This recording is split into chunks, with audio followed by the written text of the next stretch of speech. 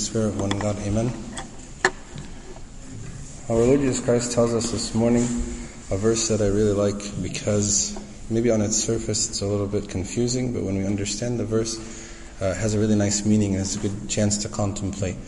The verse that I wanted to spend a little bit of time on is when our Lord Jesus Christ said that the lamp of the body is the eye. Therefore, when your eye is good, your whole body is full of light, but when your eye is bad, your body is also full of darkness. One of the things right away from listening to this verse,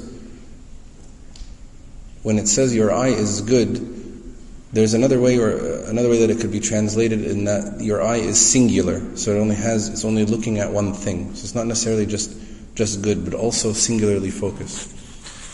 Saint Athanasius actually explains that when the eye is evil and the body is dark, we shouldn't look to blame God, because everything that God made is good. The place to look, if our eye is bad, is our own corrupt morals, the bad intentions of the person to whom that eye belongs. He goes on to explain actually as well that Christ is obviously not referring to our physical eyes, but he's talking about evil thoughts of an unenlightened heart. So, in this parable, our Lord Jesus Christ Himself is the light. And some people, they saw the brightness of the light and they're amazed by it. That's why in the beginning of the passage, we see a woman in the crowd, she's just raising her voice and saying, "Blessed is the womb that bore you and the breast which nursed you." She sees evidently, clearly, the light which came into the world, and so she exclaims like out of joy and out of happiness about seeing this light. The people who were more malicious did not see this light, but actually even dared to say that the miracles that He did and the things that our Lord Jesus Christ, the good works that He did, were done by the power and the authority of the devil. And then other people didn't see maybe enough light, or at least not enough light for them, so they demanded a sign from heaven. And our Lord Jesus Christ told them that there's not going to be any sign from heaven except the sign of the prophet Jonah. He's prophesying about his resurrection. Our Lord's constant answer anytime He was asked about proof was to keep and to continue being the light of the world. He was meant to be observed. Right? He says that in verse 33, no one when he has lit a lamp puts it in a secret place or under a basket on a lampstand, and those who come in may see light. So our Lord Jesus Christ's desire is for everyone to see Him, to see His light.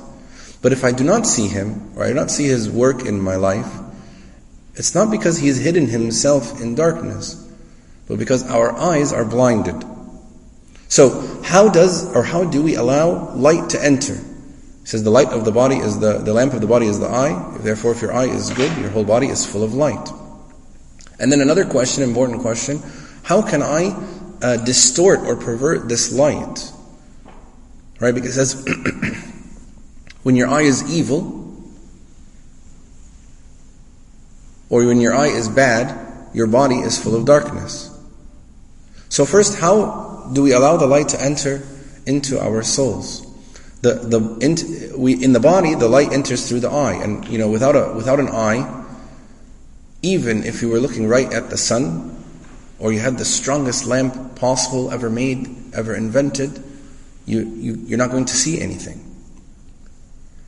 So it's important when we think about the meditation of the eye of the inner man. Christ is the light of the world, but that His light cannot enter our souls if our eye, our thoughts, our soul itself, our heart, are bad.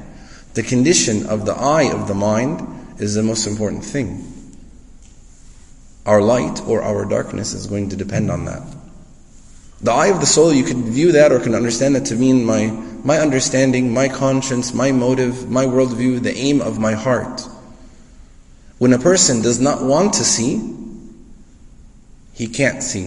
When he is determined not to learn, then the truth is going to be not beneficial to him.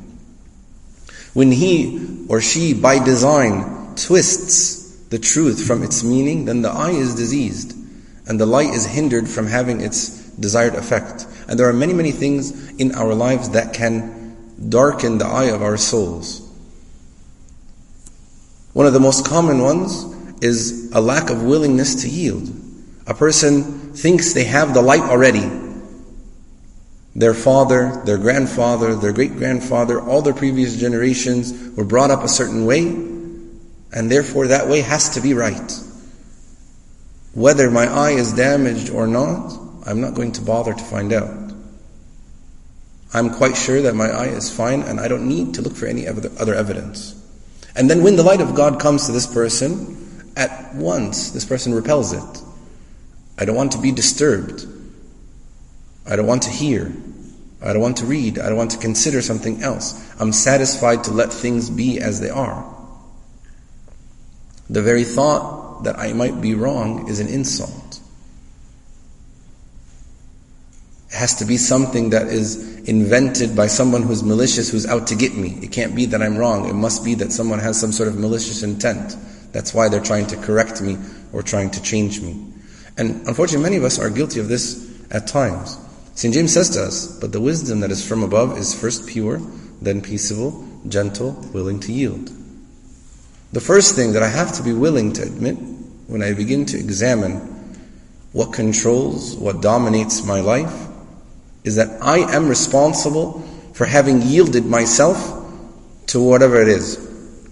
So if I'm a slave to myself, to the things that I want, I'm to blame because somewhere in the past I yielded to this. I yielded to myself. I yielded to my own desires.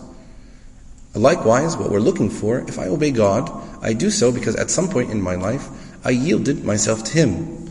Right? So when you think about yielding to something, you realize what is the tremendous control it has over you. Right? So if you think about something like an addiction or a habit, I can say I can give up this habit whenever I like.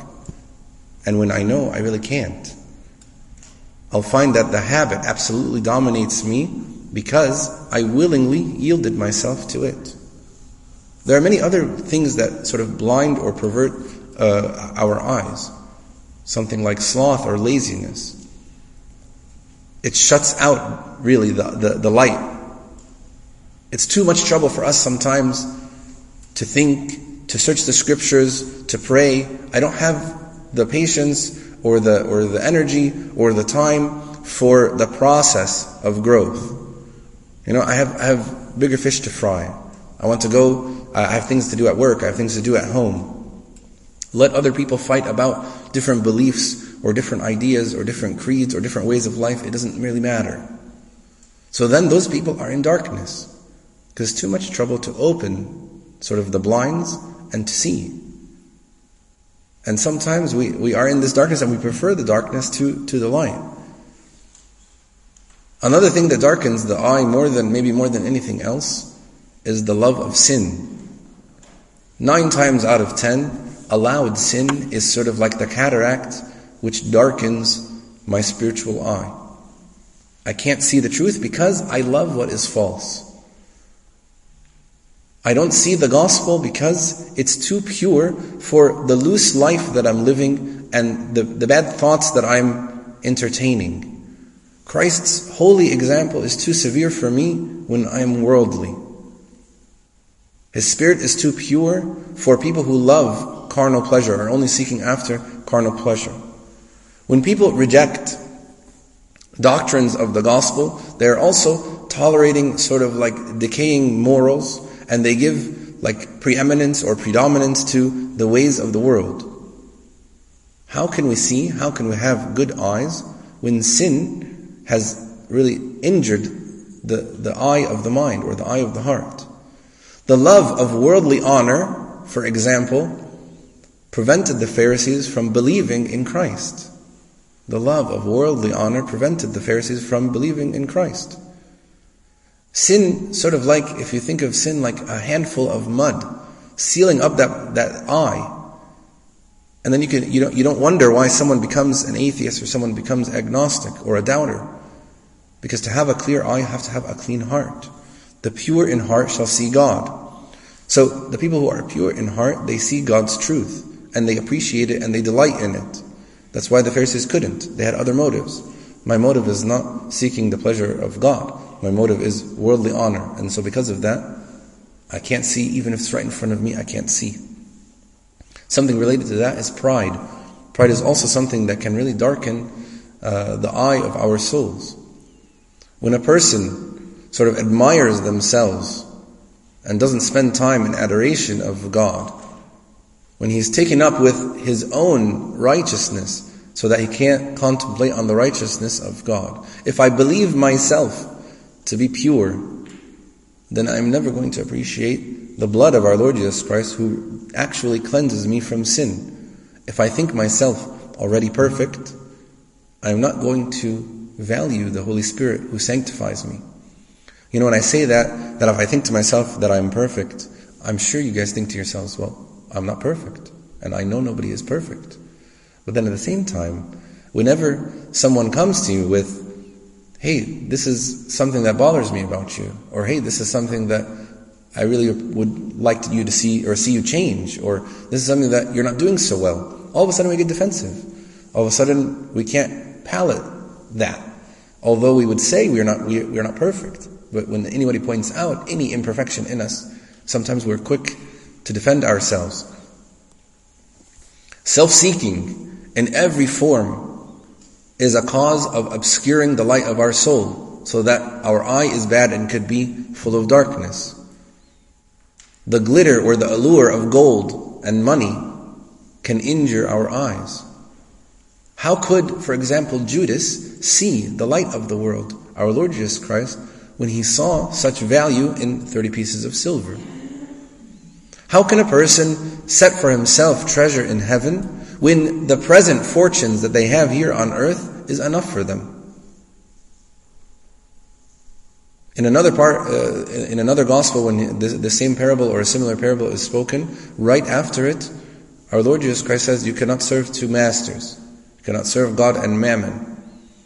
People who serve mammon, people who serve money, people who serve earthly things, that mammon repays its worshippers with blind eyes. So we are looking for this morning, asking God to give us a singular eye, devoted, an eye that's not looking at 2 different things.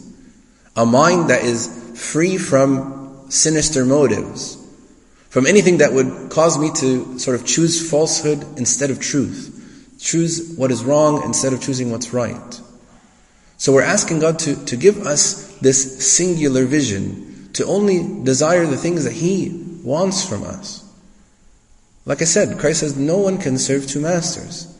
St. James, when he talks about this, he uses the term double-minded. Can have one mind that supposedly is on God, and another mind that is seeking my own self-interest, seeking my desires, seeking sin, seeking honor. The person with a good eye, the person with a singular eye, worships only God. In the Old Testament, God tells us, I am a jealous God. You can't have any other gods before me. I should think about this. What gods have I put up for myself in my life? What things do I put ahead of God?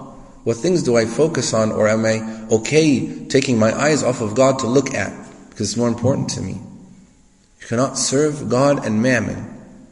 Basically means if I wish to serve God, if I want to serve Him, then I can't serve anyone or anything else. So if my eyes are clouded with self-interest, a desire for worldly things, wealth, power, is not focused on God alone, then our eyes are not sound. And we're going to be full of darkness. Our Lord Jesus Christ calls us to be single-minded, to have a simplicity of life that will set us free. So how do I attain this enlightenment? How do I allow the light of the world to enter into my eye? By continually emptying myself of self-interest. The enlightened person, the person with a good eye, doesn't seek personal gain. They follow the example of our Lord Jesus Christ, who had nothing to gain for Himself by coming to the world. Right? There's a fancy word in the Greek, but in English we can say or can understand it to mean self-emptying. Right? That God empties Himself to become man. This self-emptying, there's nothing in Christ's incarnation that God is doing this for Himself, for any reason except for us. It's a completely selfless act. As long as we are blinded by a want or a desire for gain, the light in us is actually darkness, and we still don't know God. We can't see God. To serve God, to follow God, to be a disciple of Christ, is to be empty like Him. To be empty of desire, empty of self-interest, empty of everything. Completely open, completely free. To be like Him is to be completely disinterested in any self-gain of any sort. To be like Him is to let go of fear and let go of desire, because God doesn't desire anything and God doesn't fear anything. Only the ego desires, only pride desires, only the ego fears. So when our eyes are like this, then we can be, or we can see the light, and actually we can become sons of light. My prayer is that God gives us this singular eye so that our whole body can be full of light rather than full of darkness. And glory be to God forever and ever. Amen.